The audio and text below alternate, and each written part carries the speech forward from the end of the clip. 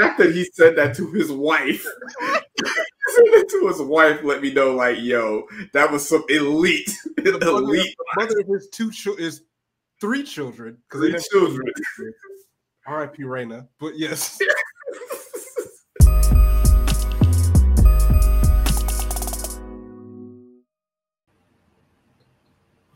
Yo, what's good? Your boy Southbury 706. This is KTSCF Live, episode 90. We are joined by the illustrious Reverend, a fellow Augustonian, a second child of the city of Augusta, as I am the apex Augustonian on the podcast.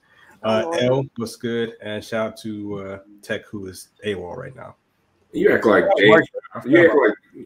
James Brown from Augusta. Yeah, but he's dead though. So I have ascended the mountaintop. Friend. There can only be one. Yikes! There can only be one. Shout out to Highland. Anyways, what's good, y'all? How was y'all's week? Hola. It's so good. I'm drinking wine. Nice. It's not a bad idea, actually. I'm drinking water out of my White Panther water bottle. I don't believe it. I ate. What's really in the cup? This cup is way too big to have anything else. Anyway, Red, what's good? Here. I ate 3 Delta 8 gummies because I just wanted to see what it was like. So we'll see what happens by the end of this. Ooh, what are those? Wait, say it again? It's supposed to be like the closest to like in states where weed is illegal. It's like the closest you can get to weed. It's just like a half rung behind, cannabis. So. Interesting. So you're doing the spice equivalent of edibles. It's like less like spice, but more like mead. Okay. They got made gummies. That's hilarious. This episode is going to be great. I cannot wait. You know what? DM me the link for that. Let me check that out. Yeah, I'll get you a link to some Reggie gummies. Hey man, out here doing shake gummies. That's what's up. Anywho, we have Rev on the podcast, so we can discuss the state of sports real quick. As the very large four-headed Jeff Garcia came out said some very mean things about Mina Kimes as one of the few good personalities left on ESPN in regards to sports. So we had a wild playoff weekend. If you go back and listen to episode 89, which you should. We were watching the classic Bills Chief game in real time as we recorded, and me as the future degenerate gambler, I experienced the highs and lows of being a new gambler, and it's you can hear the pain in my voice when the game ends in the fashion that I definitely lost some money, That's but what you get. That's what you get. But the dream is still alive. I got the Rams plus, I think, plus 200 to win the NFC. And how'd you explain that to your wife? Like, how'd she take that loss? Look, look. She don't listen to the podcast. Secret accounts. Got that secret account. They got that secret account. Okay, well, good to know. Next time you piss me off. Good to know. Wow. So I made that bet before they played the Buccaneers. So it was kind of a two-pronged bet. So they had to beat the Buccaneers, and now they have to beat the 49ers, who have beat them 6 straight times. Oh. So if I win this bet, I will win $120. So I'm starting low. I'm not like okay. I'm not full degenerate gambler yet. I'm not uncut gems quite yet, but I'm trying to get to that point. Like, I'm trying to be living that life where I look dirty and like I'm sweating all the time. I might smell a little bit. That's where I'm trying to evolve to. Shout to Julia White. What's her name? Julia Fox. I'm sorry. Yes. If you know, you know. But anyways, ladies, how do you feel about like men continuously trying to dominate women in sports? And what I mean by that, if you're not really into sports, it's one of those type mansplaining type situations where, because we're men, a lot of men assume they know more about anything that's like predominantly male dominated, which is pretty much kind of everything in the world for the most part. But especially with sports, like if you're not on Twitter, Twitter is a very mean place. So men feel like they can say anything to anybody, especially women, when it comes to sports. There's even people on my timeline who I've had to kind It's of not just on Twitter. Well, Twitter is kind of like the magnifying glass. Like people like, hey, I don't follow you for your sports takes. I follow you because you got a fat ass. I'm pretty sure that was Josh. I've seen people tweet out like, oh, get back to the kitchen, all kinds of stuff like that. Very misogynistic stuff. You know what I'm saying? Par for the course. Mm-hmm. But it's not right. Like a lot of men don't know what they're talking about when it comes to sports.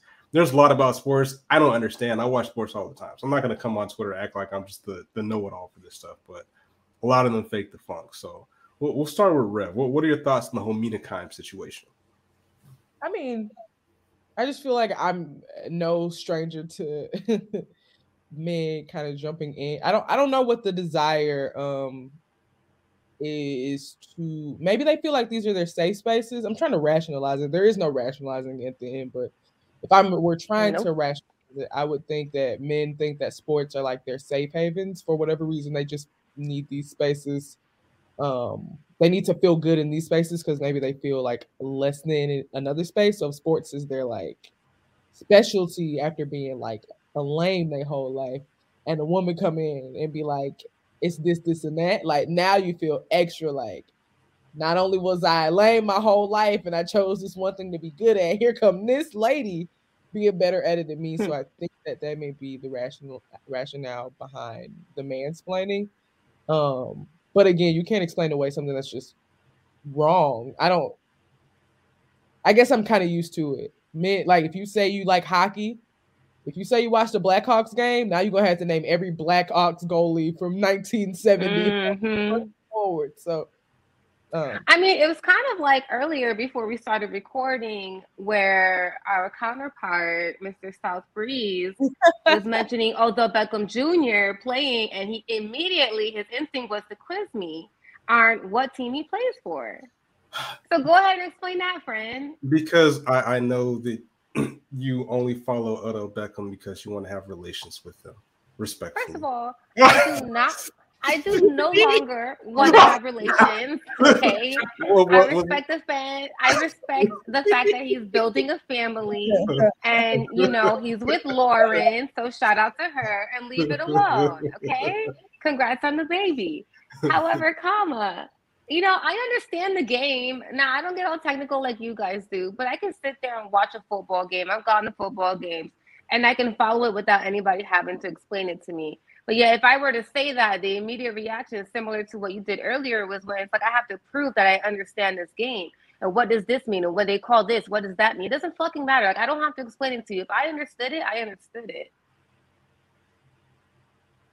I think it's funny. It's one of my favorite things to watch men get very, and I feel stupid for having to preface this, but not all men, but watch men get super shook when a woman is able to not only know a sport and know surface level knowledge, but when a woman is able to explain the technical parts of it, the more niche parts of it. Mm-hmm. It's funny to watch them get shook. I don't understand why the act of a woman, maybe probably just because of how we're socialized as a society, women aren't supposed to know sports. So I guess either for some men, depending on your already existing attitudes towards women, if you think women are inferior already, and a woman just kind of knows something that you know too, now you either feel inferior or you just don't understand why this inferior person knows so much, or it becomes a spectacle where now they're going to ask you every question. They're excited to hear you talk about sports instead of it just being a conversation. But I mean, on the flip, if we got to play devil's advocate, if a man walked up to me and knew what type of highlighter I had on in public, I'd be like, bro, how do you know about that? So, I mean, I get it, but I don't get it at the same time. Okay, fair. But if a guy were to do that, I would think it's fair for a woman's reaction. At least I'll speak for myself. Let me not speak for all women. But if a guy were to talk about my highlighter, I'd be like, oh, you know about highlighter. You know what I mean? And it would be something I would want to share with that person, on a friendship level. And, oh, what do you prefer? What do I like? You know what I mean? Let it be a conversation, not him having to prove to me that he knows about highlighter and the brushing you need to use to put it on and X, Y, and Z. That's not fair. For what? Well, I think the sports one is worse because, like you said, I guess the intricacies of makeup and stuff is not ubiquitous. Sports is everywhere. You can't go you probably can't go through your entire day without hearing something about some sort of sports news, right? Even if you don't care about football, like we'll get into this in a second, but like allegedly Tom Brady is retiring. Like every network, whether it's sports or not, is going to put that across their ticker. Like every major website is going to put that on their platform. And you're like, yo, I'm even like, I don't watch sports, but you probably know who Tom Brady is. You know what I'm saying? So I get that's why it's way more disrespectful for men to feel like they can corner a market that's like, yo, there's women's sports. Like women play sports at a world-class level. You know what I'm saying? And kind of tying in with that, I think we talked about this on the podcast, maybe on Twitter, but if you don't follow her, if you haven't seen her videos, there's a woman named Anjanae Williams @_Anjanae. And I'm sure you've seen her videos, but she be cooking people at the little courts, like cooking dudes. Yeah. Boy, oh boy, she can ball. Like her 3-point shot is disgusting. Like it is, she had to be like a D1 athlete or something like that. Yeah, I would have seen her to be that, or maybe she's just that good, but she is extremely talented. Like the video I saw she posted today, she was cooking some guys in the gym. She was like, "Oh, I'm gonna start taking IDs," because like she was cooking this dude so bad, like his mom was getting involved in the conversation in the middle of the game while she's cooking her son. And like I'm like, why are you like they're playing ball? And Williams was like, "Yo, if I was a dude, you wouldn't be talking to me like this." You know what I'm saying? That like the truth?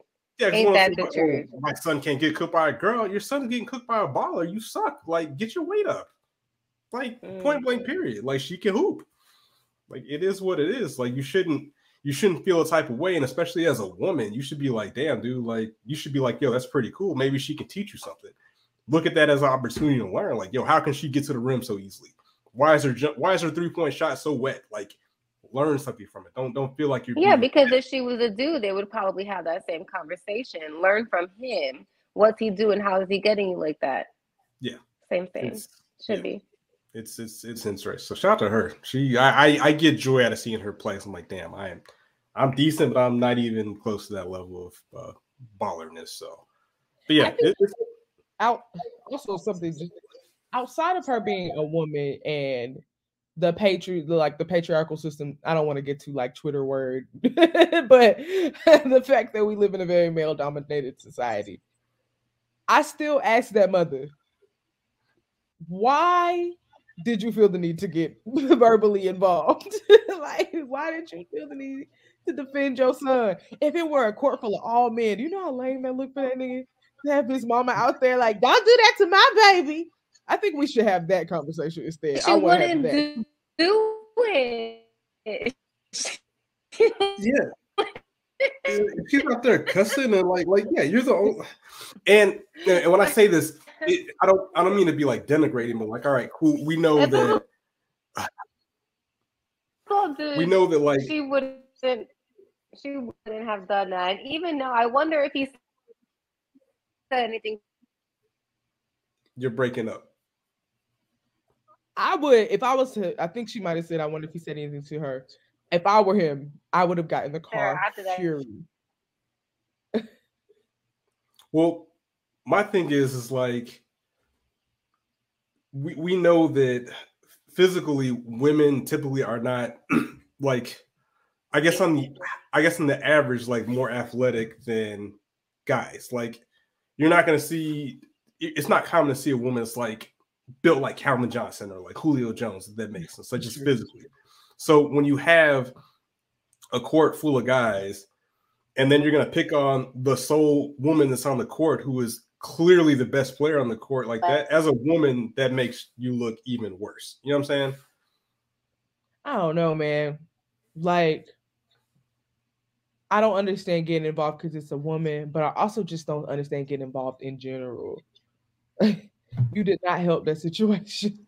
Yeah, if you're getting cooked on the basketball court, man, just get cooked, man. I'm not here to defend you too. That makes it look way worse. Let me get this in silence. I don't need the background music, please. I'm good. I don't need people talking about me getting cooked and then my mama coming out there. I got 2 problems I gotta deal with. Shut up. Right. See, now I gotta fend out the jokes and I gotta talk to you too. Like, chill, man. Even when she leaves, you know he not living that down. That they're talking about it the next pickup game. Like, it's not going anywhere. Where your mom on the internet. It's on the internet. That happened to LeBron James one time and never happened again. Like LeBron's mom came like down to the floor or something like that, yelling and hollering. LeBron was like, "Yo, if you don't get your ass from out of here," and you ain't never seen her since. She ain't never done that again. He made sure that wasn't gonna happen. You ain't gonna be out here trying to defend my honor. Go sit in the suite. Yeah, and she's also an artist too. She like draws paintings and makes hoodies. So definitely go check her out. She's multi-talented. Shout out to her. Keep doing what you're doing on the court. It's so fun to watch. Yeah. I mean, I guess just going back to the whole, like what Jeff Garcia was saying and what a lot of people are saying about Mina Kimes, where it's just like. Well, actually, I'm gonna pull up the actual quote, but like preface it, what triggered him to make his comment. Oh, I mean, they were just saying that essentially they're saying the 49ers are winning in spite of Jimmy Garoppolo. Like Jimmy Garoppolo is very low on the list of reasons as to why the 49ers are winning. And he's not a good quarterback, like he's not bad, but he's not a quarterback who's going to elevate you to the levels that you need to be to win a Super Bowl. Like essentially he's Trent Dilfer. Yeah, objectively. And that's the issue that I have. I'm going to read the quote real quick. So Jeff Garcia, former quarterback of the San Francisco 49ers, he said, and I quote, "Who the hell is Mina Kimes, and when's the last time she threw a touchdown pass in a game? Never, exclamation marks, ever, exclamation mark, has she taken a stab or can truly understand the ability, the mindset, the physical and mental toughness it takes to play quarterback position or any position in the NFL. The fact that there are people out here given a platform to talk about something they have never done is hilarious, and that's how you have to look at her. She's a joke." Laughing emoji. So let's just laugh at her and support Jimmy, root on our Niners to go out and beat the living fuck out of one more team. That's what it takes. She will never know that feeling. Can I get an amen? Peace. That's always one of the funnier arguments to me. Like, oh, you never been a quarterback. You never played before. It's like, neither do you and your homeboys, but you have the same level of basic knowledge I do because you both watch the game. Like, I never understood that you need to have play. I think that it makes your commentary a little bit more interesting. You get a little bit more respect on your commentary if you were, depending on what you're talking about, if you were one of those people who are actually on the field or the court, whatever. But to say that the majority of the also untalented, never touched the football in their lives men that run these talk shows day in and day out are somehow more qualified to talk than Mina Kimes, who also has done the same amount of work on the field with the same knowledge. Like, I want that explanation of why I need to have played quarterback to speak about, Jimmy Garoppolo, but you cannot have even played on your varsity team in middle school and somehow be way more. Yeah, they're not bringing that scope to like Mike Greenberg or right. Mike. Adam Schefter.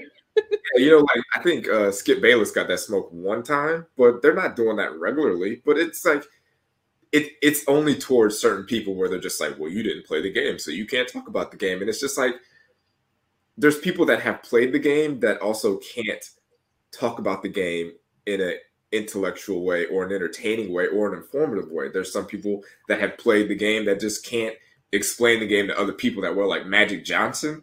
I feel like he's not good on TV talking about basketball, even though he's obviously like a top 5, top 10 player of all time. But I don't want to hear Magic Johnson talking about basketball because I don't think he's that good at it.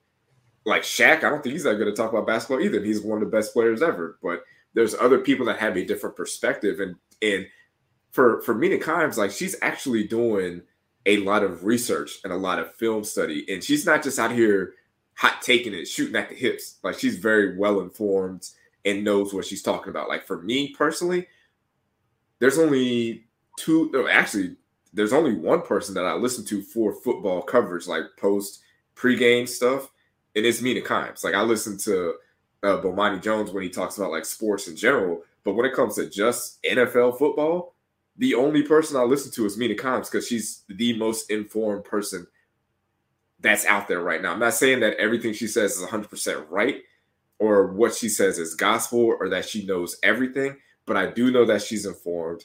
I do know that she's prepared. And I know that the stuff she is saying is based on research, study, and not just, hot takes and just like, whoa, that dude look good, so he probably is good. Like, she's more informed than everybody else for the most part. Well, the wild thing about this whole thing is just like, she's saying something that anybody who watches the 49ers, including 49ers fans, already know. Like, Jimmy G is not good. Did you not see the last Super Bowl he played in where he literally overthrew a pretty much Super Bowl winning touchdown throw? Did you not see the terrible interception he threw last week to pretty much give away that game? He threw a no-look interception in the Super Bowl. He threw an interception with his eyes closed. Yes, like that's what it was. Like, his eyes. It wasn't Patrick Mahomes though. Look, it was like, YOLO. I'm gonna shut my eyes and throw this pick. He's not good. So it's like, if she'd have been like, oh, I don't know, if she'd have said something like, yo, I don't think Tom Brady is a first ballot Hall of Famer, then that's a different conversation. Now we're looking at you like, fam, what is wrong with you? But she said the truth. Like, this is objectively true. Jeff Garcia is just being a wild homer. That's pretty much what that boils down to. And I think he didn't expect the response he got because, like, nobody agrees with him. Like, delete your account, bro. Delete your account. For a long time, men like him would hinge on the fact, like, she's a girl, right? And then they think everybody's going to be like, yeah, we'll share this stupid locker room talk with you. And everybody was like, I don't know, bro. Yeah, go ahead and log off for me, baby. Go ahead and log off. It's not 1990, bro. Like, women do things. They have jobs. They have positions of power. They have the seat at the table. You know what I'm saying? Like, who may have agreed and been like, yo, me to be wilding. They was like, I can't even. I can't even hold you, bro. You got that, dog. You got that. Not even just that. He's looking to Twitter to men who've never played the game themselves either to co-sign his idea. So it's just kind of like an oxymoron. Like, how are you going to go and look for people to co-sign you talking when they never done the same thing either? I mean, I've played at least 100 plus hours of Madden, so I am clearly qualified to talk about sports. Yeah, I'm a 10-time Super Bowl champion in Madden, so I feel like I'm more qualified to speak on sports than some woman that, might be on her period or something. Yeah, man, Jesus, I'm being so emotional. Exactly. I created a couple hot plays on Madden. I think the OCs, they might need to check me out. Like, I had a play called LJ Ghost. It was very nice. It was a trips wide receiver set. It was a very basic screen, but I think Sean McVay can learn something from me. You know what I'm saying, from my Madden exploits. So shout out to all the misogyny in sports. But just kind of saying on sports briefly, Tom Brady. So yeah. So there was reports that Tom Brady was retiring, but then there's reports that he's not retiring or it hasn't been confirmed. I feel like if that report came out that it is pretty much done, but I think he wanted to retire, I guess, on his own terms, I guess. People were joking, saying he wanted to make his retirement announcement an NFT so he could, like, sell it, which wouldn't surprise me, but I mean, he has nothing left to prove. You know what I'm saying? Like, he had nothing left to prove like 3 Super Bowls ago. You know what I'm saying? So, I mean, like, at this point, man, do your commercials, spend time with your family, spend your money. There's nothing left for you here, right? You've done the unthinkable, 6th-round draft pick, 1 Super Bowls with 2 franchises. You're that guy. So you don't need to do this. However, I would like to inject my Falcons support into this. Like the homie Chris tweeted out, I talked about this last week. Falcons fans find a way to make everything about themselves. So I'm harvesting all these horrible Falcons tweets, and I think Lowski hit me up today too, talking about we don't have an excuse not to win the division next year with Sean Payton leaving and potentially Tom Brady retiring. And I'm like, not so fast, my friend. You'll have a terrible roster. Just because, fam, we got beat by fucking Trevor Siemian. So, Sean Payton or not, this team is not good. Tom Brady or not, they still have Vita Vea. They still have Jason Pierre-Paul. Like, they still have a defensive line that is running through our protection. So, like I said, these Falcons fans, man, the tweets aren't going to age well, man. Like, we're not good. Do we have a better shot at making the playoffs? Absolutely. But is that a given? Absolutely not. So, yeah, just kind of pump your brakes on that. But that's what Falcons fans do. They make everything about them, and they're just miserable people. I am not a fan. I am a supporter. There is a huge distinction between that. So there we go. But I think it's just annoying with how the media is, where it's just like they care about being first and not right. not accuracy doesn't really matter if you're the first one because, and this is where, again, my problem with Instagram comes into play, where it's just like, put this shit in chronological order because I'm on Twitter and it's saying like, hey, Tom Brady's not retiring or he hasn't made a decision yet. And I go to Instagram and I'm getting all these, seeing all these posts from SportsCenter and ESPN doing the whole like, Dick flute solo to Tom Brady all over my timeline, but it's stuff from 2 or 3 hours ago. And it's like, if this stuff was in chronological order, I wouldn't be seeing that stuff. But because Instagram just puts stuff up all willy-nilly, I'm seeing all these, Tom Brady's the GOAT. Look at him from 6th round pick to 7 Super Bowl rings. Let's take a look at his career. We're going to miss you, Tom Brady, and stuff from 3 hours ago. And I'm like, all right, Instagram, you guys are making me sick. Like, just fix this shit, man. It's ridiculous. The fun thing about that type of spread is that like I guarantee it was just some random account that was like Tom Brady retiring, and the way that news spreads on websites like Twitter, and then those rumors get turned into graphics, and then by anybody, not even ESPN or SportsCenter, they just get turned into graphics by like PatriotsTalk.com at Patriots Talk. And then those graphics then get pushed to Instagram, and nobody on Instagram verifies sources. So now it's spreading like wildfire. And by the time it gets to Facebook, Tom Brady is not only retiring, but he's taking Roger Goodell's spot. So exactly, just all the fake shit, man. It's just like, what are we doing, man? Like confirm your sources. Like, isn't that what your job is? To say like, hey, someone said that Tom Brady's retiring. Maybe I should make a phone call, send an email. Maybe should I talk to the look at the fact that this nigga got 19 followers. I can't. I'm not going to verify through that person. Well, too though, you know what? I'm gonna play conspiracy theory. Adam Schefter's contract is supposedly up this year with ESPN, and I think that I think CNN is like kind of nipping at him, trying to get him to come over there. So maybe he's like, you know what, fuck this job. Like, I'm gonna put out some misinformation. I'm not going to come back anyways. I don't care. You know what I'm saying? But that's just me being a wild conspiracy theorist. That man going through the motions. He's like, hey man, whatever, dog. I'm in the fourth year. Summertime is right around the block. I'm out of here. Yeah, man. Brady, the God, 69 said he's retiring or whatever. Let me put in this tweet. Confirmed. 2 followers confirmed. All his likes are porn. No profile pic.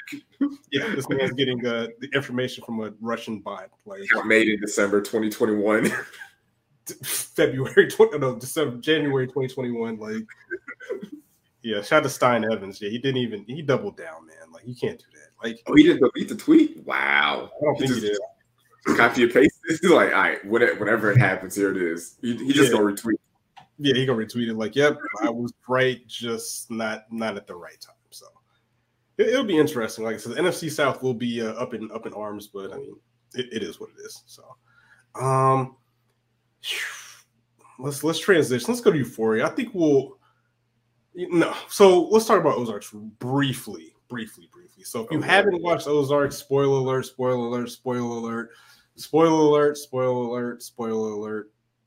fast forward. Yeah, all that jazz. And really, it's not even about the show. It's about one specific aspect of said show. So shout out to Lowski. We're gonna get to Rue in a second. We're gonna get Euphoria after this, so that'll be spoilers too. But Rev hasn't watched this show. But one thing I will tell her is that in this show, a relationship blossoms.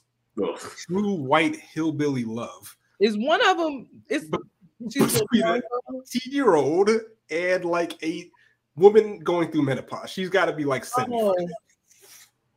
That like for all the issues that Dare is complaining to Netflix, or Dare is complaining about Euphoria, about the whole drug use. Like, did nobody complain about the very cringeworthy, extremely uncomfortable sex scene that they had last year with Wyatt and Darlene? Like, that was probably the most disgusting thing I've ever seen. And that's on Netflix. Like, the kids have access to that. You know what I'm saying? Like, at least you got to pay for HBO. Like some kid could have stumbled upon that and been scarred for life, amongst other wild shit on there. But our commentary is not even involved on the source. It's not even really about spoiler alerts, but kind of a little bit. But like, does Darlene have like top 5 TV WAP? Right? And the reason I say this is that like this dude was willing to marry her so they could keep a child that they obtained at some point in the show. That's a whole other story within itself. They obtain a child, right? And then, spoiler alert, Wyatt was willing to die for that pussy. Oh, he died for that thing. He was ready to go. He's like, I need to lock this thing up. You know what? I don't think in the moment he was ready to die for it, but boy, did he die for it. Whether he wanted to or not, he was like, wait a second, hold on. He's like, I ain't even involved in this. He's like, hold on, I don't even know you, dog. Like, and then, yeah. I forgot that. Did they have a sex scene in that show with them too? You said what?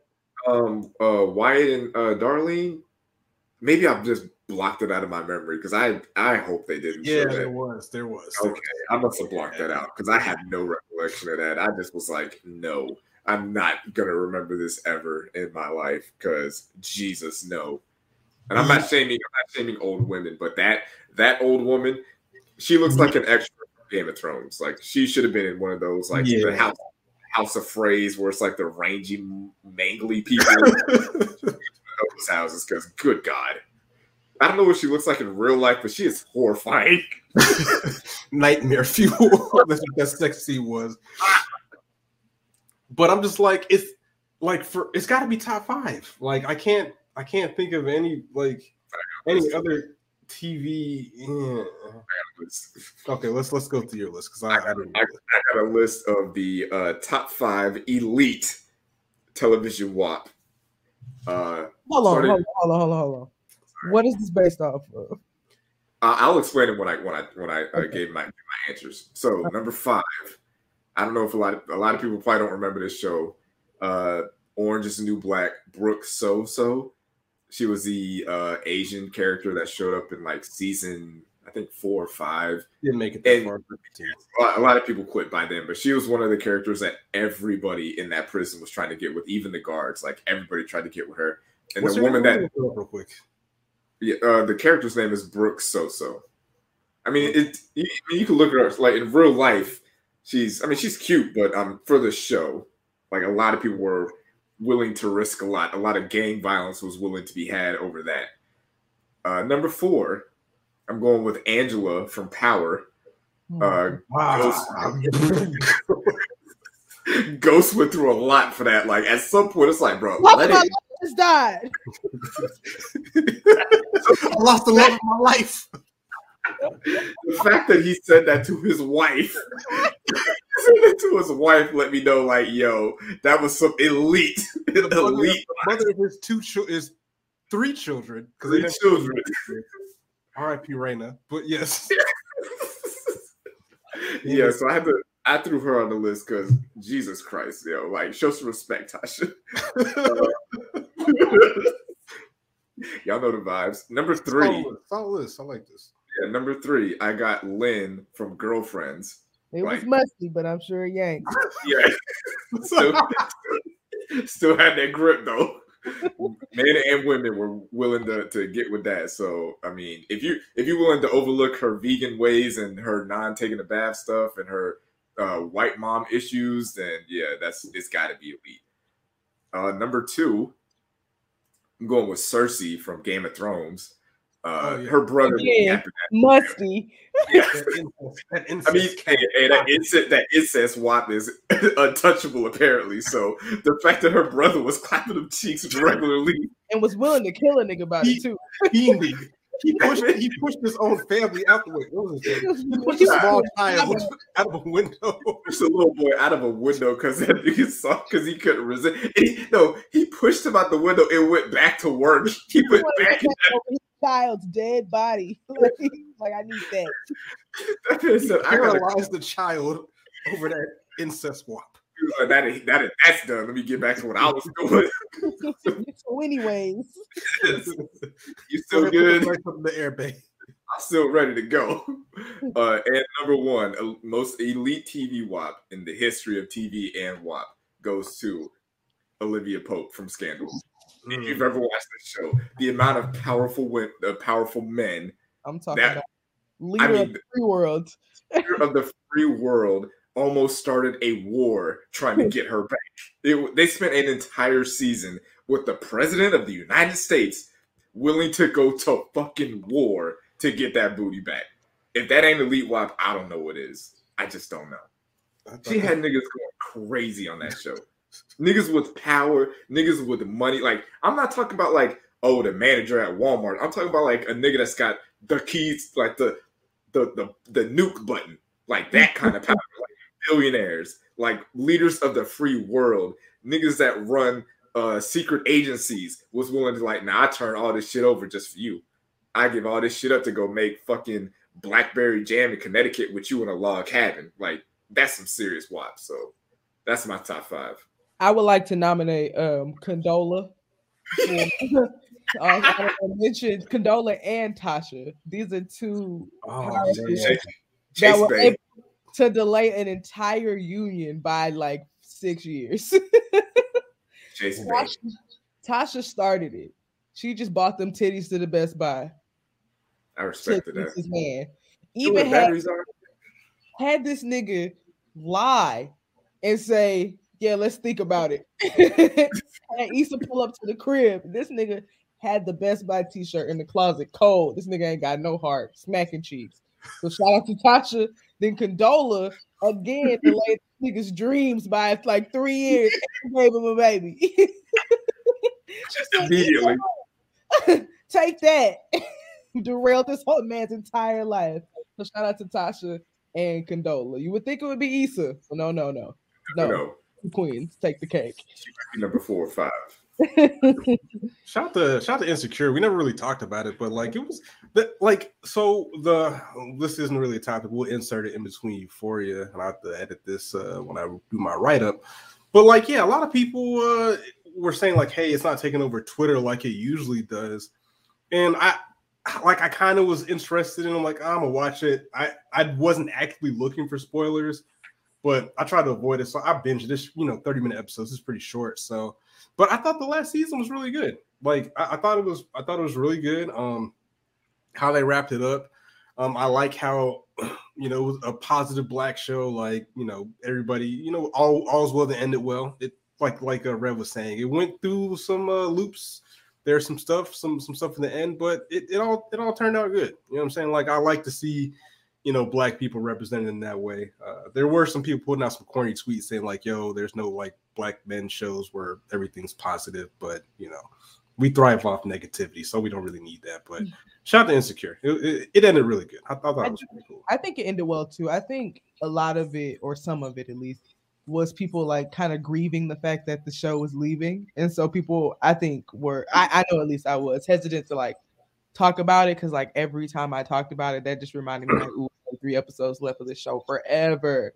The season ended really well, but I distinctly remember seeing the final credit and being like, dang, this is like not gonna be a show no more, and getting kind of sad about it, because this show premiered in 2016. I was like a sophomore in college, I think. So like this show took me from like early college I was a junior in college. So it took me from college where I was like 20 all the way up until I was almost 30. Like it's weird to like have that, something that's been like that much a part of you for so long, leave now. So I think people were a little bit like grieving the show leaving a little bit. And so they either like just didn't talk about it because they were kind of delaying themselves into watching it, or, they just didn't know how to talk about it knowing that it was leaving. Yeah, so spoiler alert if you haven't watched it. Again, spoiler alert. I didn't necessarily see. I mean, at a certain point, I kind of figured they were going to end it like that, but I thought they were going to do. I didn't think she'd get back with Lawrence. I didn't think that was going to happen. I thought they're going to, give a kind of a just like, oh, we're just going to go our separate ways thing. But they that worked out really good. I like that they did that. You know what I'm saying? Like a happily ever after. Well, some people might be like, yo, it's a little predictable, but like with the time skips and like the stuff going in between, it was like, okay, well, maybe it's not going to go this way.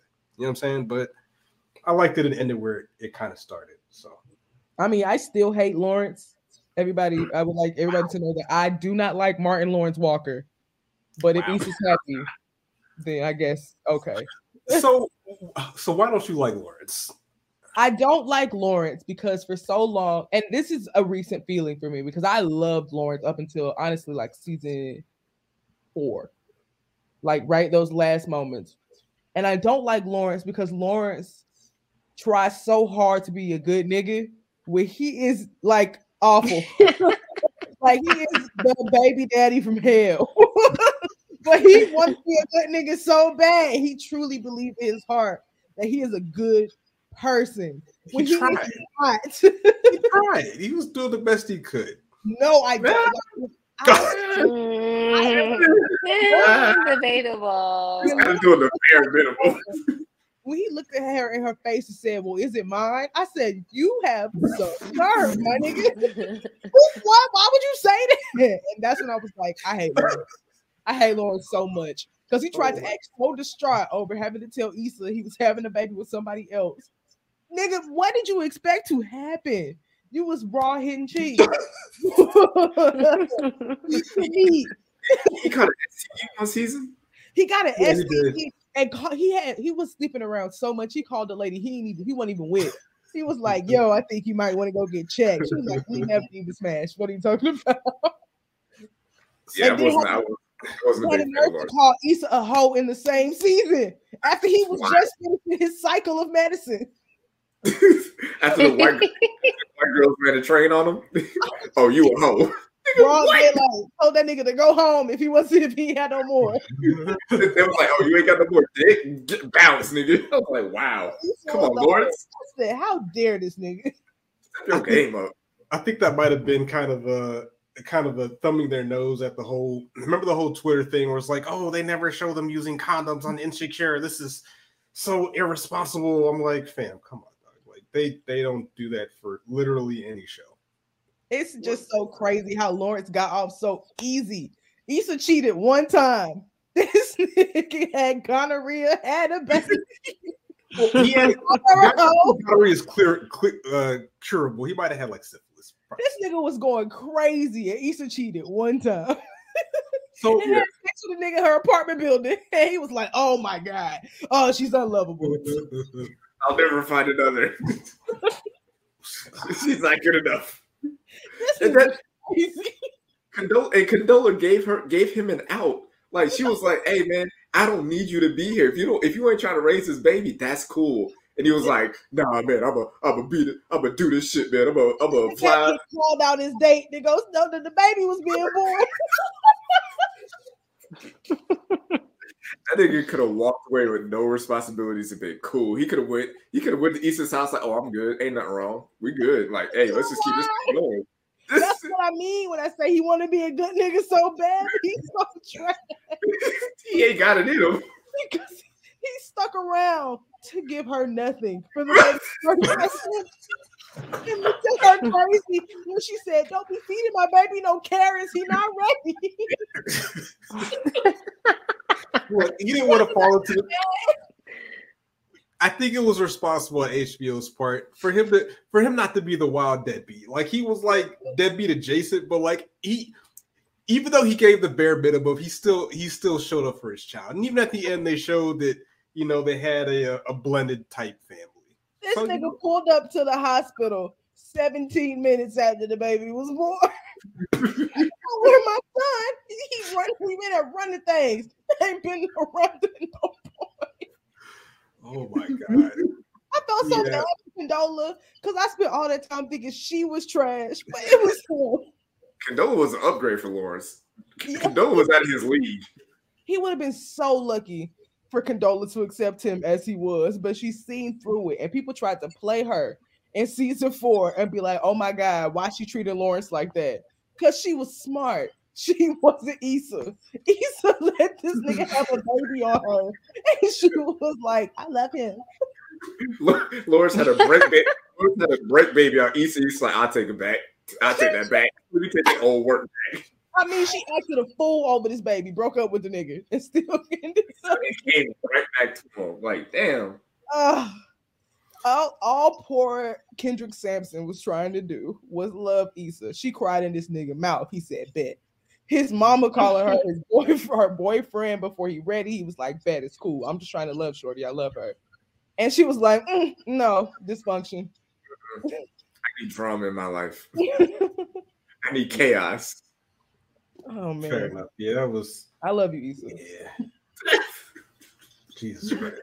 Well, sticking on HBO, let's go to the show that is taking up all the bandwidth on HBO right now.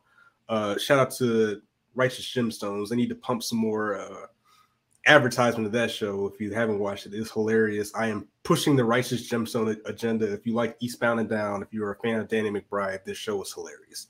Definitely check that out. But on to Euphoria. If you've watched Euphoria, it is a very chaotic show. There's a lot going on with this show. It can at times make a lot of people uncomfortable. It's very gritty, very graphic. But I guess it's not more graphic than other TV shows. I think people like, I think you even said this as well, Rev, as far as like with the whole high school thing, which has now become like a running joke on Twitter, which is hilarious within itself. I mean, there's shows that are sexually explicit. Like there's a lot of unsolicited penis in this show, which so much. I'm just like, no, right. listen. I am I okay with the equal opportunity nudist that this show is bringing. Any other show, you see women's tits, you see their cooch, you see everything on women, and you never see the men. This is equal opportunist. Everybody's gonna be naked, and I'm okay with that. I've yet to see any woman's crotchal region on this show one time. It's just a bunch of penises from like the first episode. It's equaling out. It is equaling out to all these other shows. On all these other shows, you see women's breasts, you see them naked for no reason. The sex scenes, all you see is the women. And now with this show, I don't know who the director is, but I'm with it because they're just like everybody. Everybody's going to be seen. Shout out to Aubrey Graham. Yeah, why is that executive producer on this show? We really got to talk about it because he is way too close to adolescence. Like, why are all his friends 17? Come on, Drake, that's weird. And I remember that's another. But you know, I didn't know that he was a producer. But you know what? That actually makes sense because this show kind of does remind me of like elevated Degrassi, which is going to be coming out soon. So I'm curious to see if they compete in any ways. But I can kind of see that now because them high school kids were also going through some shit. For the record, I've never seen a second of the Degrassi, so you missed it out. You missed out in your childhood. It was great. I was too busy. Yeah, when Jimmy. I don't want to. I was around before Jimmy was in the wheelchair. Okay, I was a real fan. I think it's like season 4 or something like that. A pivotal white man character gets your favorite. It's not a spoiler no more. This show is like 20 years old. It's not a spoiler. Drake got shot in the back. He got popped in the middle of the hallway by this white boy. Popped him. Pop. This nigga paralyzed next season. Like that's the kind of stuff that Degrassi was handling. I've seen that video. Like I've seen the meme. I think I have that meme of the white child like screenshotted on my phone. Looking crazy. But I think shout out to Lowski. I think that the name of this episode might be dicks and flat-chested B words. Or cock central. But okay, so before we get to the episode, so I get what you're saying. It's not equal opportunity. It's just like, yo, penis is everywhere, bro. Like it's crazy. I'm with it.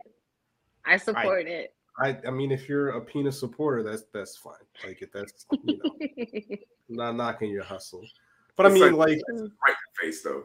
They are. I feel like they are trying to prove something not prove something, but I guess they're just trying to have a little bit of a shock value. Like there's a couple scenes where it's just like, yo, when in the bathroom and he sit on the toilet, I'm like, dog, like why was he out talking? I don't know. Yeah, no, you're not. Why don't we have the meat show when you're taking a dumb dog? Like it's like, and you have to remember again, these are supposed to be like 16, 17-year-olds. And it's just one after the other. You know what? You're so right. where's the line? I don't want to see no more of this, please. What's the plot? And kind of going off of what Elle was saying, if they're trying to do a thing where they're like, hey, we're gonna show like, obviously in most TV shows it's mostly women being naked and full frontal and whatever. We're gonna try to balance that out with this show. Like if that's the thing that they're trying to do, then I get it. But there's sometimes where it's just like, all right, man, I need to see that dick. Like that dick could have stayed like in its place. Like you could like when the drug dealer came out the room for no reason. Yeah, they could have. They could have. There was an episode. There was one episode last season where the thicker girl was doing her webcam thing, and the big dude started beating his mini meat, and I was like, oh, they didn't need to put that. I was like, yo, I didn't need to see that. Opportunists. I'm telling you, everybody. I guess they're welcome. All penises. Zendaya was like, because Zendaya, I don't think she does nude scenes. Like, I think that's just like one of her like deal breakers. So I guess they was like, Zendaya, you get B-list Dave, and an actor whose name you'll never remember. It's just the fact that again, these are supposed to be high school students. It's so much nudity that I did not act. Because now that you told me that these are high school students, I don't care if these actors are 25, 26, 27. Like they're 15 now because I view them in the lens of a high school. I don't want to see that. Well, even so, with that, we're kind of double back. We didn't even got to this episode, but this is a good conversation.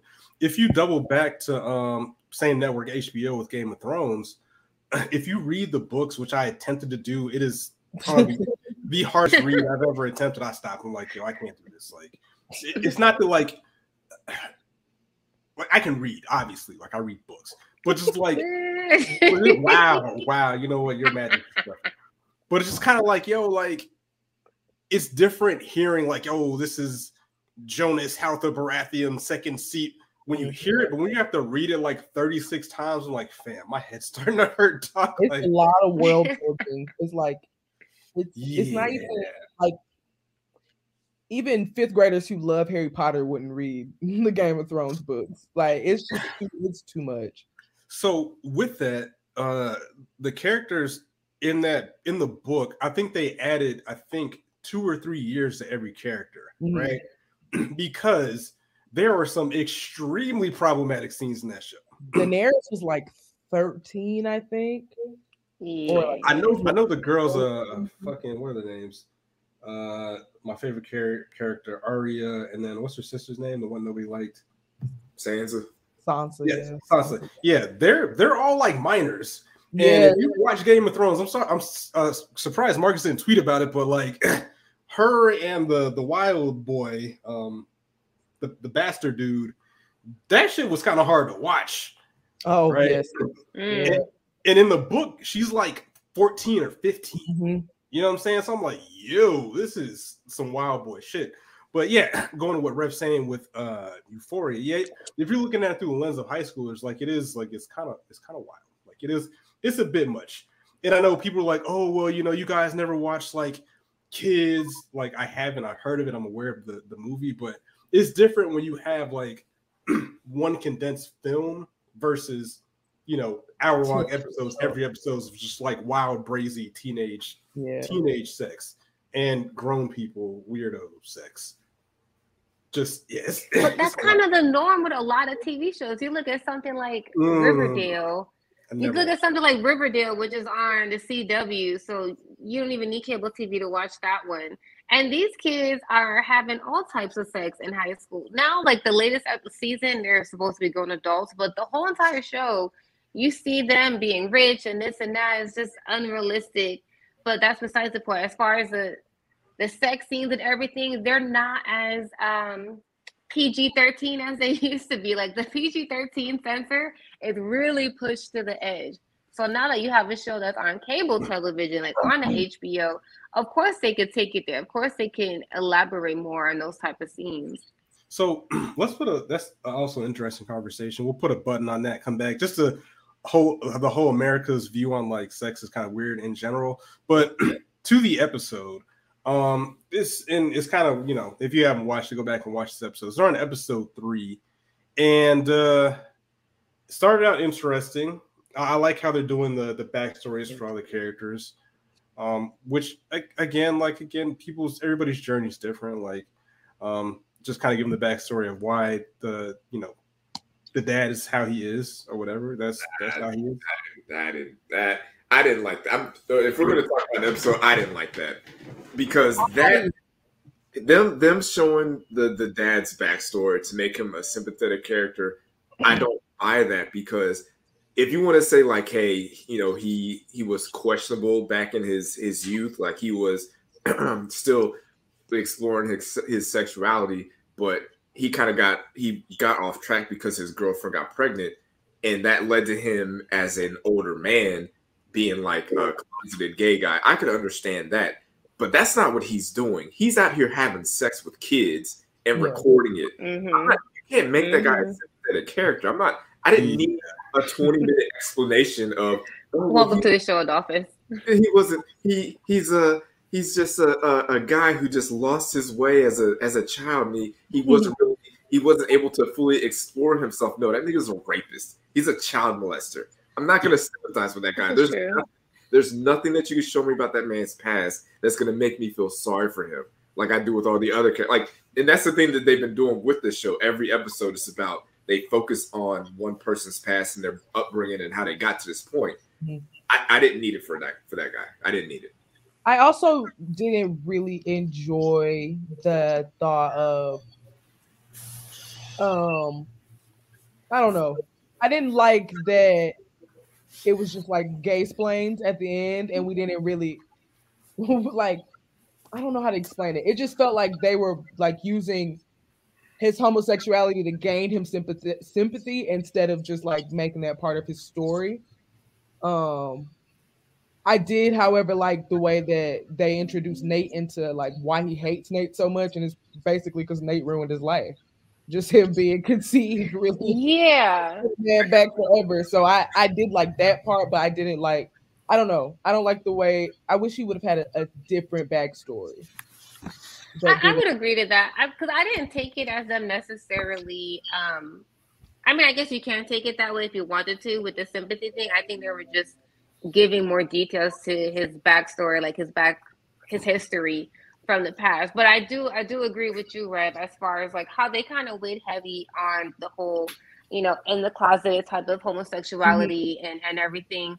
And in reality, I think I wish that they would have pressed a little bit more on like his relationship with his father and the family dynamic, because once you saw a little glimpse of that and how hard his dad was on him and so far, it kind of, okay, that to me, when I saw that scene, it made sense to, how he is towards Nate, how he is with his wife and everything. So I wish that they played a little bit more about that. Yeah, the homosexuality in there, because that's part of his story, obviously, in his being, with what he's doing now. But I wish that they would have played a little bit more into that side as far as his upbringing, a little bit further, because it would translate better with Nate. And I think that would have been a little bit more understandable because it's more of an explanation towards Nate, not necessarily just his homosexuality. And then obviously, as we were saying, he's out here, having relations, basically, molesting. It's not having relations. He's molesting these young kids, and it's not okay. I feel like there's also a part there that they're skipping over, which is the more dangerous side of his actions or what he's doing now as an adult. Yeah, I agree. I wish, like Marcus said, I don't want to feel it. This episode for a split moment made me feel like, oh, poor Cal, and I didn't like feeling like that. Ew, I didn't. He's still like there was when they introduced Nate.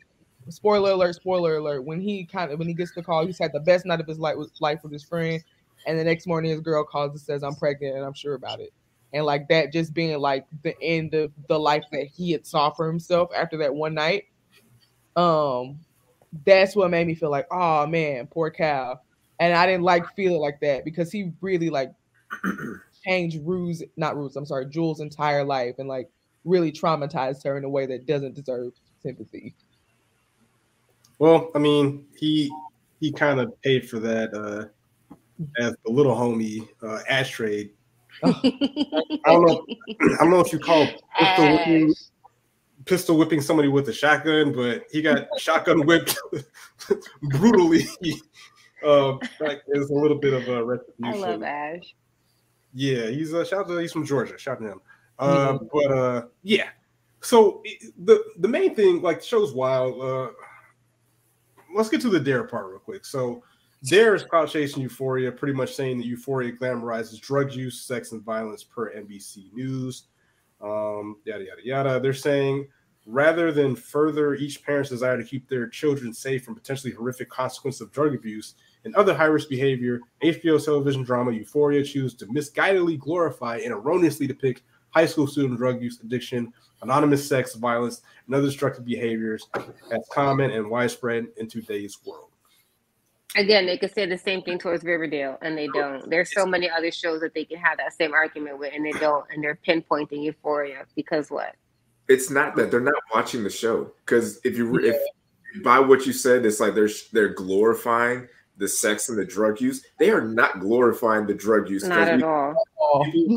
People OD. We've seen people die. We've seen people have like bad sex. We've seen people get raped, and we've had people have abortions. They're showing everything. Like, yes, there are good things about having sex. There are fun elements about having sex, but then they also show the downsides of it, to where you get an STD, or you're raped, or you have to get an abortion, or you have to have that pregnancy conversation, or they had the scene where the younger sister walks in and sees her older sister OD'd on the floor.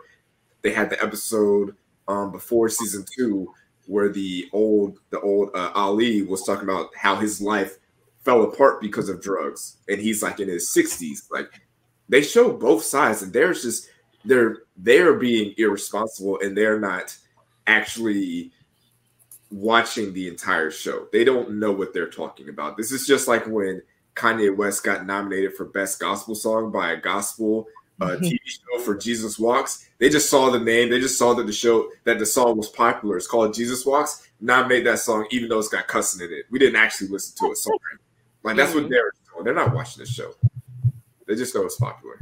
So even before the show, Zendaya posts warning saying, just a reminder before tonight's premiere that Euphoria is for a mature audience. It's raw and honest portrait of addiction, anxiety, and difficulties in navigating life today. There are scenes that are graphic, hard to watch, can be triggering. Please only watch if you feel you can handle it. Like, first and foremost, she shouldn't have to do this, because if you don't want your kids watching it, watch your kids. Yes. It's HBO. Bring that up. You have to pay for HBO. Like, it's not something you flip the channels that titties pop up on your screen. Like, HBO is a premium channel, and this comes on late at night to where your children shouldn't be watching it. It's at 9 p.m.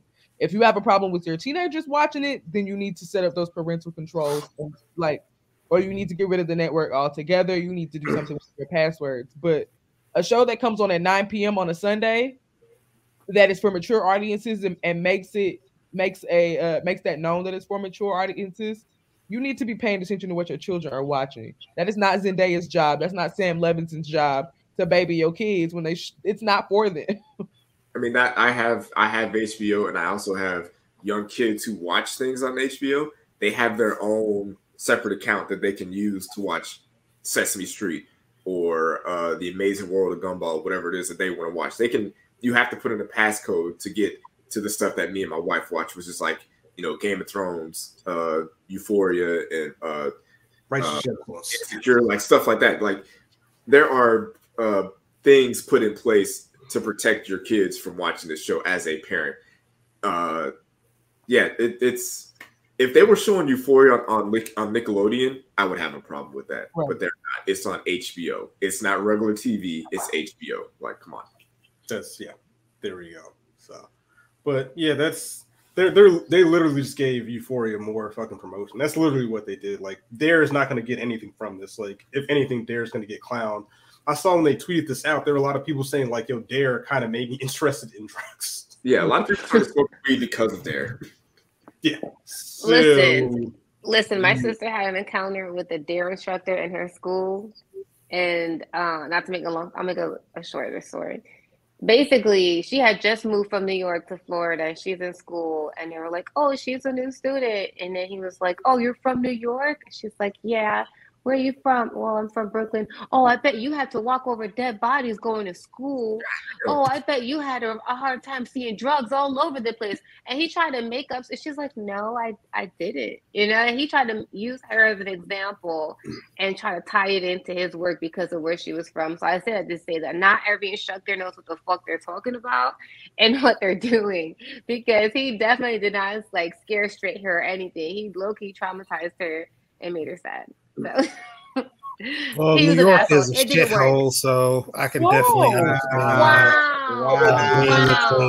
No, I went there. You remember what we seen, South Breeze in the streets. It smelled like piss. There was a guy that was probably jacking off to Hustler magazines on a cardboard box. That doesn't happen where you at? New York is definitely a cesspool. You want to talk about Georgia or you want to talk about Florida? Because I know you don't want to talk about Florida. I'm not from Georgia and I'm not from Florida, so let's not drag Georgia into this. Let's relax. He's from Mississippi, which is the obesity capital of the even world. Worse. I don't live in Mississippi, so that doesn't matter, and we don't have what part we want to talk people about? fondling themselves and self-mutilating themselves in the streets. Anyway, good evening, everybody. Glad to have you back. Sorry, I actually thought we were recording tomorrow, so I was asleep. I didn't know what we were talking about at first. I thought you guys were speaking about Robert Kelly or something like that when you were talking about perverts, nasty stuff. Like this show, Euphoria, I've seen like one episode. I didn't know it was that nasty. I don't think I have any interest in watching this type of show. Whenever I view Twitter or talk to my friends that watch it, they talk about the overload of white penises everywhere during the show, and they've warned me not to view it. So that's my thoughts on Euphoria. So as we wrap up, go ahead, Rev. All I would say is Dare is another product of the Reagan administration that ruined our lives forever. Everything bad for this country, for this world, came out of the Reagan administration. Thank you. Yes. You weren't even born during that, but thank you for your input. Oh, I'm sorry. You were. So I didn't mean to speak ill of your time. He's offended. So the last part about Euphoria is actually the main part that I want to tap into, which is possibly the part that's going to make me stop watching the show, is the end, right? The whole her whole genius plan.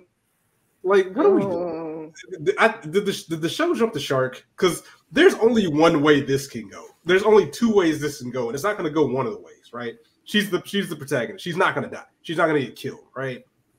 So why even? This is the stupidest shit I've ever seen, and I don't understand where it's going to fit into the show. The only thing I can predict is that somehow Fez is going to have to intervene and kill this woman or become the fucking drug dealer or something like that. But just like this whole little fucking story, this little story arc, it's stupid. Like there's no reason for it. Does she even have other people that are going to help her sell these drugs, or is she just about to coke herself out? Like I don't like this. Yeah, I feel like she made it up. You don't see her talking to nobody. I think she made up that whole story, and yeah, I don't see how that's going to happen unless her and her new boo. That's not her boo. He's low-key stealing her girl. I like he might be able to come and help. That's my guy. I like that guy. He's real cool. There's a rumor that he and Jules, which is Hunter, that they're dating in real life. There's a rumor. Just throwing that out there. I respect you. Yeah, I think. Go ahead. I was gonna say I think the show could get a little too off the rails and away from what it's intended to be about. Like I think it's the scope of the show kind of needs to stay where it was in season 1, as far as like, hey, let's focus on these quote unquote high school students and their lives and what's going on in their world. Now they're starting to branch off into drug dealer world and like, okay, now we're dealing with outside adults that have their own adult issues going on, which is like, I kind of get it because, Fez and Ashtray are drug dealers. So that's part of it. But it's just like, okay, now we're taking it a step further. We're going to the suppliers. Mm-hmm. Now it's like, okay, what happens if she doesn't sell these drugs? What happens if she doesn't make this money? Yeah, I was like, what do I do? Are we gonna go down that path, or she's gonna have to like come clean and be like, hey, we all need to Scooby-Doo this shit and make this work? Like, what are we gonna do? You know? Yeah, that's the part I was just about to say. That's where I'm starting to get worried, because once she was able to brew an addict as a suitcase that nobody has ever seen, and realistically, you would say, Rue, what's in that suitcase? Nobody asked her except for Ali, who she was able to yell at and kind of get off her back. She walked in that house, and her mama said, is that my blazer? Instead of, where are you, my addict's daughter, getting this suitcase from? I've never seen it. Open it. Open it up. Like, oh, no, I'm auditioning for Oklahoma. Like, what? I look like I was for Oklahoma. Well, she probably thought that it was a prop. When she said that, she probably figured that was a prop. And was I ain't never known a black mama to let you walk in her house with something. She send you out the house with that book bag, and you came home with that book bag. What's that? Black mamas ask questions. Her mama talking about, ooh, she doing so good. Your daughter has fentanyl in that backpack. Her mom loves to live in La La Land. Honestly, I hope that they give a little bit more to her backstory. Yeah, that was it was definitely a interesting episode. I'm gonna keep up with it, but I'm like, either Ruth's gonna get kidnapped for real, or she's gonna get her sister kidnapped. If we're gonna go absurd, I don't. Somebody's about to die. But I feel like Rue's gonna get her sister kidnapped because Rue is rarely home. Gia is the one that's home, and if they're gonna go looking for Rue, they're gonna go to the house that they think she's at.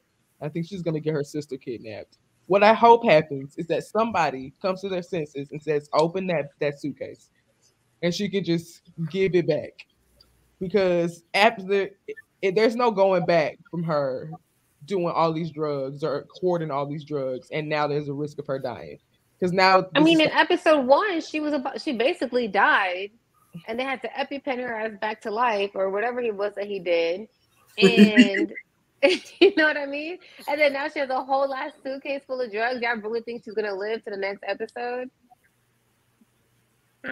I hope Rue doesn't die, because I don't know where the show goes after that. But well, yeah, of course they're gonna keep her alive, but it's just interesting how they decide to choose, like how they're gonna play with her and her sobriety and her drug addiction and all of that. She was about to die just one episode ago. Like this last episode, like I don't know much about fentanyl, but I just don't. Is there like a dose that's safe to take? From what I saw, I watched a lot of what is it called? Intervention. They said like a grain of salt's worth of fentanyl could kill you. Okay. Oh wow. Okay. Extremely potent. Extremely potent. So yeah, that's just not for play. So she's casually doing it in the bathroom again. Her mama let her walk in with a suitcase full of heroin and didn't ask no. Yeah, I'd like to also give a shout out once again, since y'all talking about Euphoria, I know now, to the homie Tony, who is doing the score for season 2. Long time childhood friend, definitely getting that ASCAP money off of all y'all watching. So continue to watch the show. I thank y'all very much for that. Shout out to Meridian. But yeah, so we'll keep up with that. I want to get to a little bit of music stuff. Before we get to Marcus's tweet, which was very interesting, I don't know if you guys saw it. He pretty much tweeted out a picture saying, without naming these rappers, pretty much all the hip hop pioneers, who are your 5 favorite rappers. But before we do that, and we were talking about this before the podcast, I've been hearing this name a lot since I started listening to him, but I started listening to Mac Miller just to get ready for the book, Most Dope. If you haven't copped it, definitely cop it. So I wanted to have some background before, because I never listened to his music. Like, I'd heard he was good, a good MC or whatever. But, like, I really feel like I don't have any friends, right? I feel like that I was, like, let down and bamboozled. Because, like, I got to, and if you have listened to this album, I highly recommend it, but I got to his Divine Feminine album. Like, that might be my new favorite album. Oh, you're not going to tell me that no one told you about that one, because nobody told me about that. Cap. Check Twitter. Well, I was listening to him when we worked together, and you never listened to any of the music I listened to. I understand that. I understand, like, hey, check out this artist. Try to play it in the car. I need more direction. I need more direction. Look, listen to this specific album. Listen to this specific song. and then I'd be like, how long did it take you to listen to Logic? That was more of a research thing, and the N-word list is coming. I've already started creating it. I have the songs. I bookmarked them. The list will be coming out on every song Logic could use the N-word on.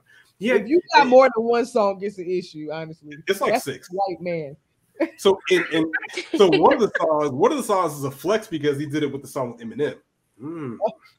Ooh, spicy. The fun white rappers. But yeah, like that album is great. Like I am like obsessed with this album now. It is so good, so good. My favorite song is Favorite Parts. That's my favorite song. Yes, I just put that on the playlist. I've also been getting fed a lot of Mac Miller. There's this Homework Vibes playlist on Spotify, which obviously we are canceling now, according to things I've heard about Joe Rogan and not being off the platform. But anyway, before the cancellation, I was listening to this Homework Vibes playlist on there, and there was a ton of Mac Miller. And on one hand, the music was absolutely beautiful, all of it. It's also incredibly sad to listen to. We talked about this before we started recording, but a lot of Mac's music was like a literal cry for help, like a literal, I am depressed. I don't know who I am anymore. Fame is crashing down on me. But here's a beautiful 16 about it. And there's like 2-3 years worth of just very sad music from Mac Miller. That's beautiful, but tough to listen to. Faces and Good AM are 2 albums that listening to now that he is gone are hard to listen to. Or it's just like like I was saying before we were recording, like the signs are right there. The stuff that he's going through, he's putting it right there in front of people. And instead of, I don't feel like there's pressure on the fans to do anything, because as fans, you can only do so much. Like I can't go to Mac Miller and say, hey, are you okay? Like, is your life going the way you want it to mentally? Are you there? I can't do that. But if I'm like the producer or the engineer or someone in his family that he's paying for your house, like there has to be someone that can listen to a certain song that he put out and be like, yo, do we need to talk? Because like this is some dark shit. Like, and I understand that you got to get your art out there. You have to express yourself in a way that is, I guess, respectful to what you have to do. You got to say what you got to say, but you should be able to. Someone should hear some of these songs and say like, "Hey, dog," pull them aside and be like, "Hey, what's going on with you? What's going on in your life? Are you self-medicating or self-diagnosing yourself for something?" Because a lot of these songs are just pretty much, I don't want to say they're suicide notes, but Jesus Christ, some of them kind of feel that way. Yeah, and like I said, if somebody would have told me he had an album with Bilal, Anderson .Paak, Ty Dolla $ign, CeeLo, Ariana Grande, and Kendrick Lamar, I probably would immediately want to check that out. And I did the thing where I hate this site, but it was the first one I could think of, and I immediately knew whatever they were going to put was not going to be high enough for me. But I checked Pitchfork, and they don't have like a Mac Miller album rated higher than like a 7. And I was like, this shit is way higher than a 7 to me. Like this is excellent. So I'm probably gonna go back and check out all the hip hop albums that came out in 2016. I don't think there's gonna be too many better than this. Like this is my jam. Like this, I love this album. This album is spectacular. So if you haven't listened to it, go check it out. But that was kind of diverged from the main topic. See, that's what you get for always trying to be extra, honestly. I don't like being extra. Bruh, how, like, everybody knew who Mac Miller was. Everybody knew he was dope. Knew he could spit. You just like to be a different nigga. That's what the bottom line is. That's not the bottom line. I remember telling you about Mac Miller. I remember that. Like, I used to listen to Mac Miller. I don't know what you be on. What I'm saying is, I get you can tell me about an You didn't even like Boys in the Hood, nigga. Come on. Okay, and that's a separate conversation. You talking about the movie? Because I agree. What I am saying is, if I'm going to direct you to an artist that you've never listened to, I'm either going to have you play the entire album, like, yo, listen to this album. I'm not going to like, yo, just listen to, I don't know, fucking friend, insert any artist right there. I'm gonna stop you right there, friend. I'm gonna say two things. Number one, I need you to stop blaming other people for you being late to the game. All right, because we tried. Number two, I will say, let me finish. In our years of our friendship, you are a lot more open-minded now than you were in the past. And I think that's serving you up right now, because back then people would try to tell you, listen to this or read this book or check this movie and da-da-da. And you would just automatically shoot me down, especially me, but whatever. Separate conversation. And now you're a lot more open-minded, so it's cool. And now you're regretting it. Now you're hallelujah, preach. Eso bueno que le pase. That's what happens to you. First of all, we're not going to turn this into the Bad South Breeze podcast. I have all the power here. I will kick all of you out of this room.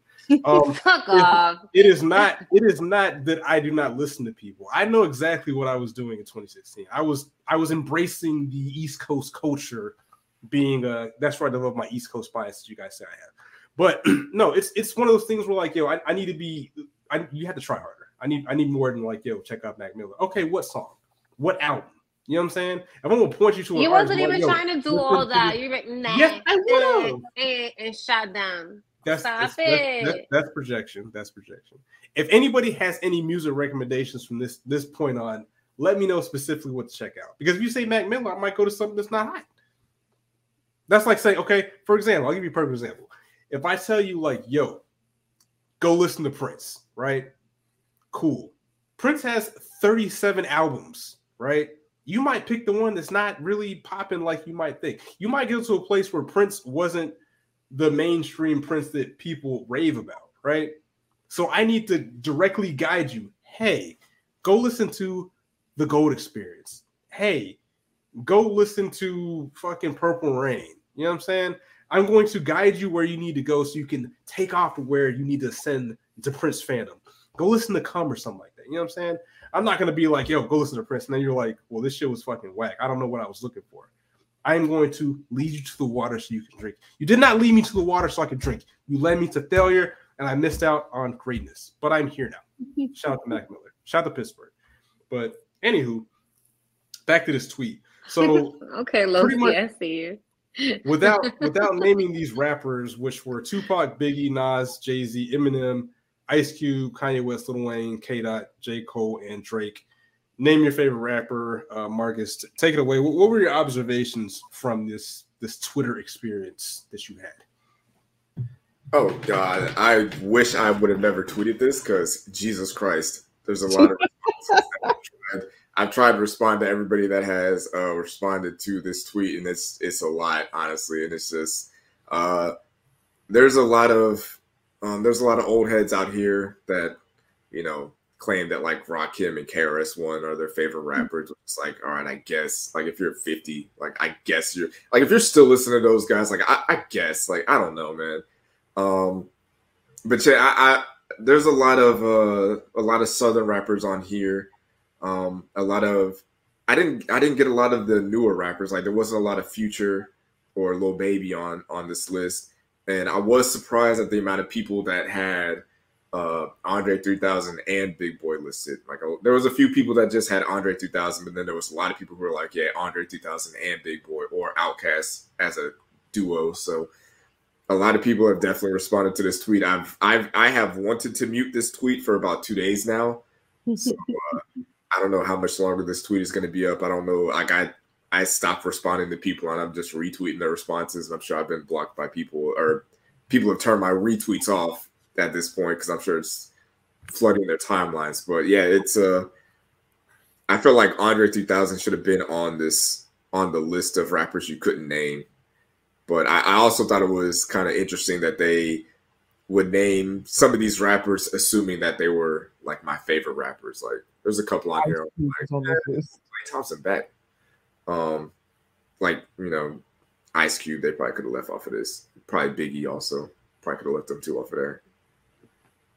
Just as far as top 5 favorites, like, I mean, they're cool, but all-time favorites, like, I'm not putting them up there. Because you saving space for Eminem.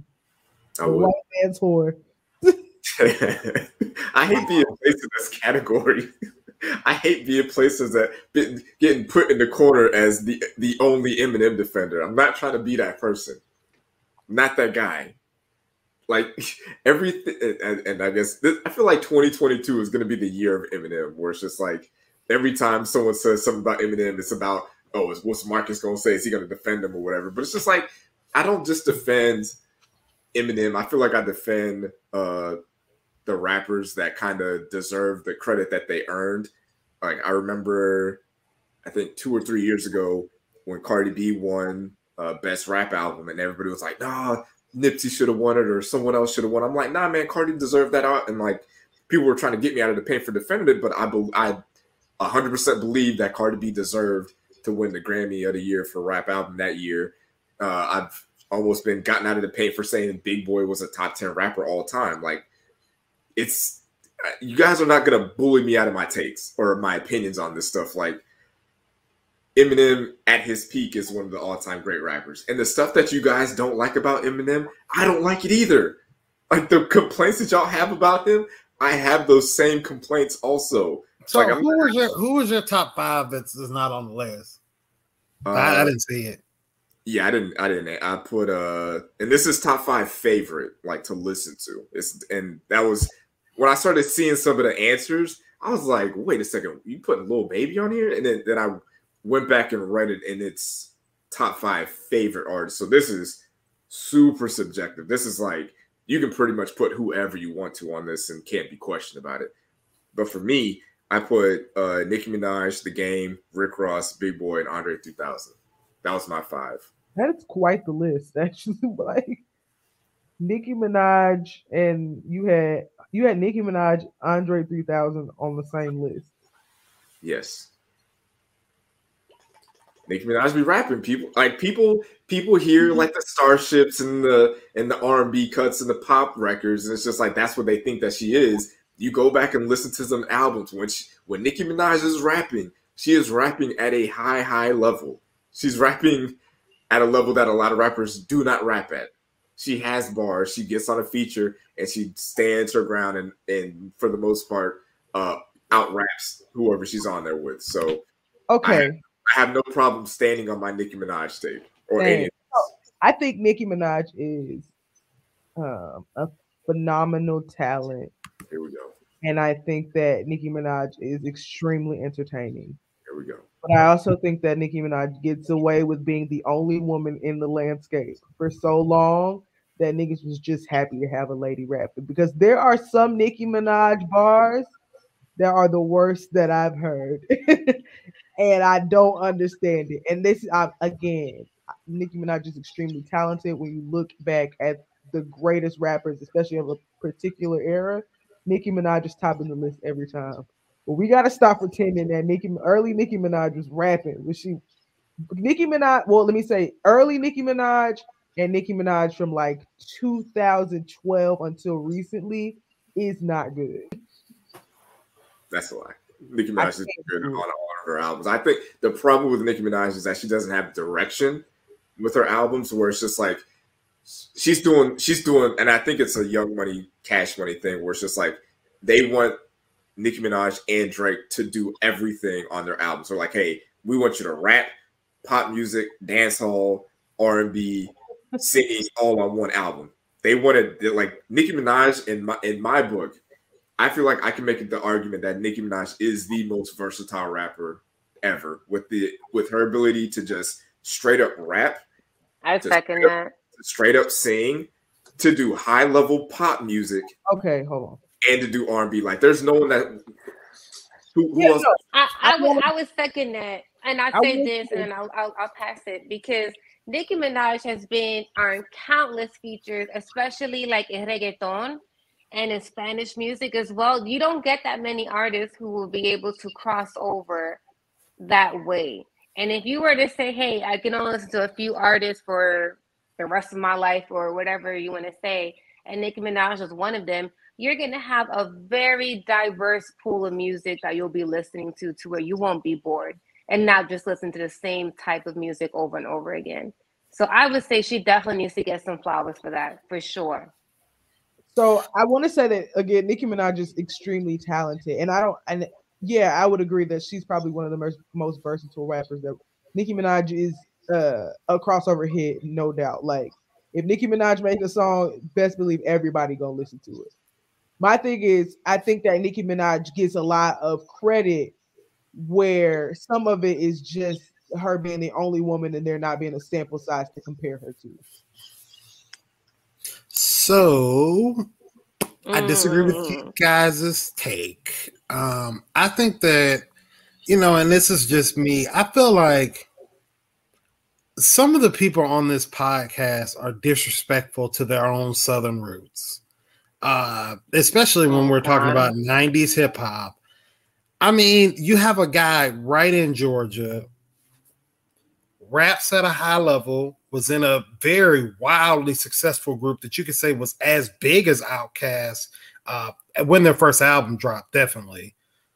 Pop at a high level, can sing at a high level, writes his own music, and it's like you have people, he's a megastar. And the two Negroes that are on this podcast constantly look over their Southern roots. How can you forget about CeeLo Green? He can do everything Andre does at a higher level. Now rapping is subjective, of course, but he can rap his ass off with Goody Mob. And it's like you guys just forget about it. Like he does. You say you want a recommendation. Listen to the Soul Food album. Listen to those old Goody Mob traps. I'm not just talking about when CeeLo went fully pop, or I'm not talking about when he had the Closet Freaks and things like that, but just listen to the music this guy makes. This guy is a top tier talent. And I feel like on this podcast is the only Southern gentleman that appears to be here and the only person in the right the state of mind saying this. You guys are disrespectful to CeeLo Green. He is the ultimate rapper when it comes to versatility. It's his hands. They're so and thank you very much. They're so funny. To my bald-headed brethren, Lowski. You already know that's what it's all about. If CeeLo had hair and was skinny, he would be the number one nigga of all time. I think CeeLo fell from grace a little bit in his personal life. That kind of puts him out of people's minds sometimes. Yeah, I think Nicki Minaj just does a lot of the other genres better than CeeLo Green does. Like she raps, raps at a high level, she sings at a high level. Like, and the main thing and I'm kind of looking back on it, is kind of disappointing to look at how we viewed Nicki Minaj doing pop. Where what's that girl's name? The one crazy girl like that actually makes good music, but we don't talk about it because she does a lot of the wild shit. What's her name? Azealia Banks. Azealia Banks went on this like Instagram rant where she was saying how the music industry was, I don't want to say they were angry or they were upset, but they were nervous that Nicki Minaj was doing so well in the pop scene. Like she was talking about how like Katy Perry and Lady Gaga were just like, yo, what the fuck is going on here? How do we get this to stop? Because if Nicki Minaj wanted to make a full-on pop album, she would be the number one pop artist. Like she would take away from Lady Gaga. Like we know about what Lady Gaga is and what she does. We know about what Katy Perry does and what she does, what artists like Ariana Grande and Taylor Swift are doing. When you have artists of that caliber nervous about what Nicki Minaj is doing, and we in our culture shit on that, and now she doesn't feel like she can do that anymore. We should have supported that. We should have lifted her up when she was dominating that genre. And I'm not saying CeeLo Green can't do that. I'm not saying CeeLo Green is not talented enough, but he wasn't doing that. He wasn't affecting the landscape of the music scene and music industry where it's just like people are starting to scramble to figure out, okay, how do we get Nicki Minaj to not really take over this genre? Like, how do we keep her in the rap space? Because if she comes over here and she fully commits to do this, we can't stop this. She has the fan base, she has the talent, she has the ear to make this music. And if she decides to take this over, it's hers.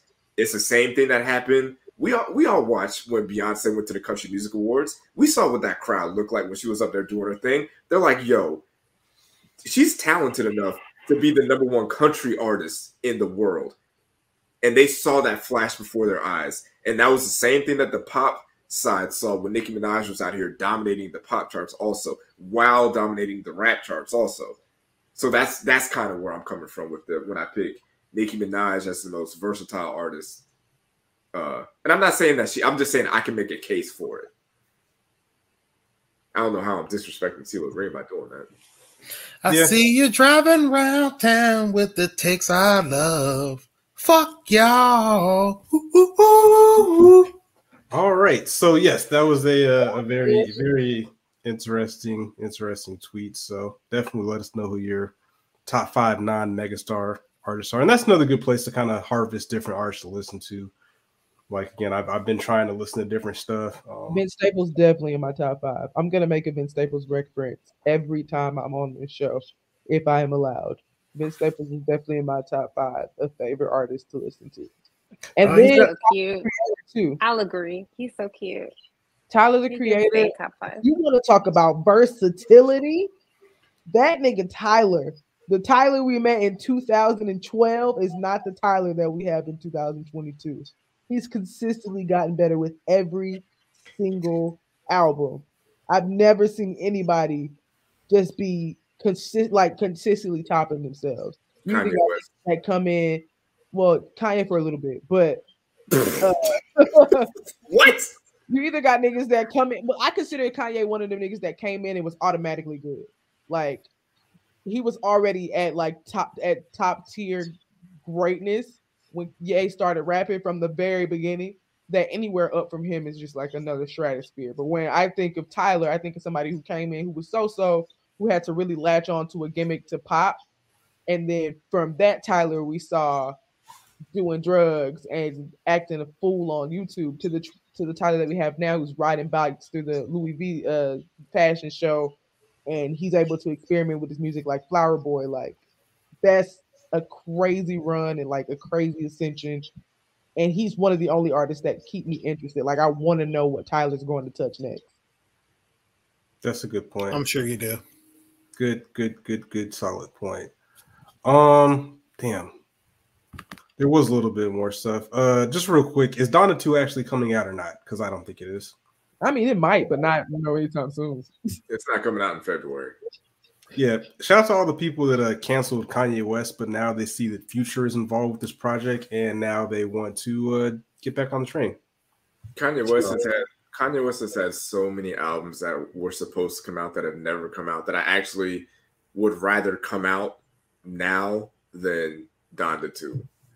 Like, I would rather have Watch the Throne 2. Like, I'd rather have that. I'd rather have Good Ass Job. I'd rather have the Wolves title. It's supposed to be like a collab album with him and Drake. What was that one? It's got the weird ass name, TurboGrafx 16. TurboGrafx 16. That's never coming out. I'd love to have that.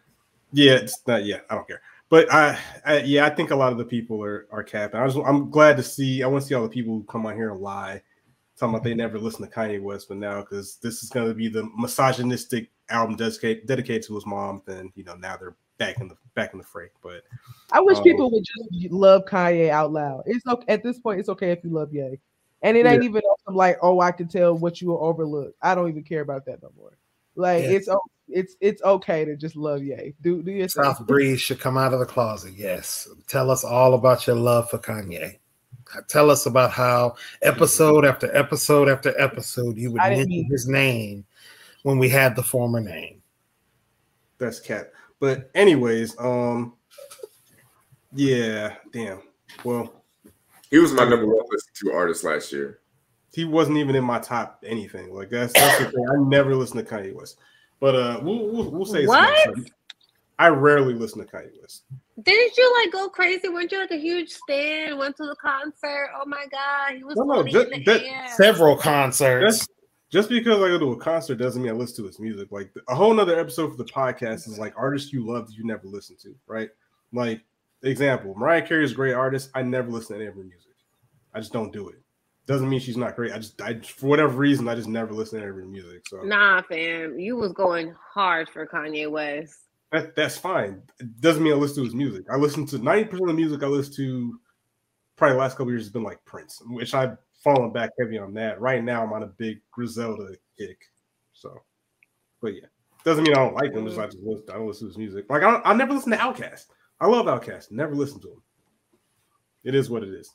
But anywho, as we wrap, definitely follow me on IG. Doing my whole sneaker Halo shit. I'm up to 77 followers. I know that's very poverty-like, but you know what? We're gonna climb the ranks, and one day I will be sitting at the top. Finessing. I mean, you hit your goal, right? 75. Nah, my goal last week was 70. I pit past that. My last goal was like 100, but I was kind of lacking. So definitely, if you got people that are into sneakers and shit like that, follow the page. I'm gonna continue to hustle. Like my videos and comments. We can finesse the algorithm to get these likes and views up. You know, it's all a game out here. But anywho, like the podcast, comment on our podcast. Yeah, definitely links in my IG bio. Go drop a review, subscribe, all that fun stuff. You guys got any shout outs? Shout out to everybody who had to say something nice about J. Cole because he absolutely murdered his feature. I'm so sorry that you all had to like actually acknowledge J. Cole as a formidable opponent in the sport of rap, as you know, real hip hop niggas would say. Shout out to Griselda. You know what my hope is for him? I hope that J. Cole, 15 years from now, finally gets it together and has like that Nas like run, because his production is that level of terrible at times. God damn. His production is bad. It is really bad. Definitely not a shout out, but okay.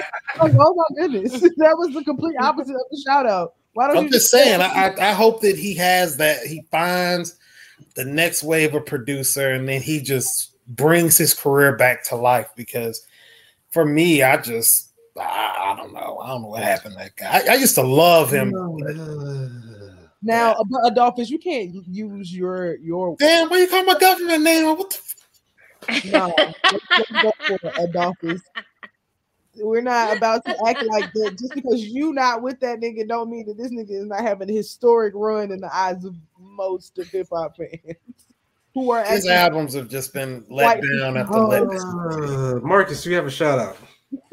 Oh yeah, I'm gonna give a shout out to an artist, Pink Sweats. I feel like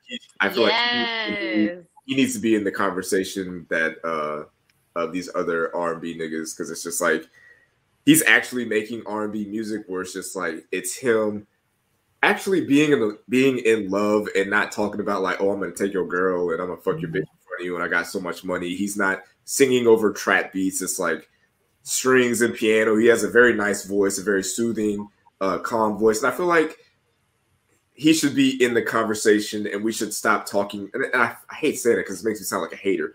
But we shouldn't be talking about like the Bryson Tillers and the Six Lakhs and some of the other R&B, quote unquote R&B artists that just hum over trap beats, because y'all aren't doing R&B. Like, this is what we should be doing. It should be more Pink Sweats, Giveon, Bruno Mars, people that actually sing over real instrumentals. Lucky Day is another one that I like. As far as on the men's side, like the women are doing what they're supposed to be doing on the R&B side. The men have kind of slipped off. But Pink Sweats, his last, I think, 4 EPs have, like, he's not missing. And I think he's also falling into that CeeLo Green category where if you just listen to him and listen to the music and don't know what he looks like, it's perfectly fine. But I feel like if some people knew what he looked like, it might kind of take away some of the luster from what he's singing about. He might have like the T-Pain effect, because that happened with me. I was like, I didn't know T-Pain looked like T-Pain when I first heard T-Pain, and then I saw T-Pain, and I'm like, ouch, that's T-Pain, and I don't know. It's not. I'm not saying it's good or bad, but it happens, you know. So I think that might be happening with him, because his music is excellent. His music is high level. Like, the writing is really good. It's really emotional. It's vulnerable. It's like the love type of music that your parents talk about. Like, oh, you young kids don't know about romance. Like, this nigga is singing about romance, and he's never talked about. So shout out to Pink Sweats. Shout outs. Shout out! I have two. I'll be really quick. One, two people that are not gonna listen. One being my niece. Happy birthday, babe! Ember. She turned 9 today, so happy birthday again. I mean, she can still listen. I'm not having her listen to this shit. Make her subscribe on her phone. She got a phone. Yeah. She got a whole ass iPad. Happy birthday, babe. Yes, she did. So she's good. And then my second one is going to be to my sister, my older sister, Crystal.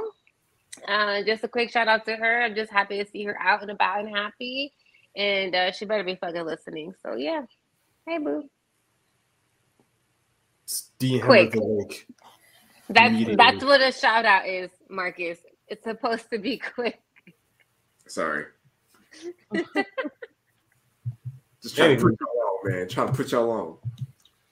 Anywho, we'll talk about how dusty the Book of Boba Fett is next week. It's extremely dusty, but anywho, yeah, appreciate y'all listening. Appreciate y'all rocking with us. This KTSCF. We out. Peace. Snowfall season 5. I have not watched a single episode of that show, but I might check it out though. We out. Damn, the Book of Boba Fett is out. I didn't even know that.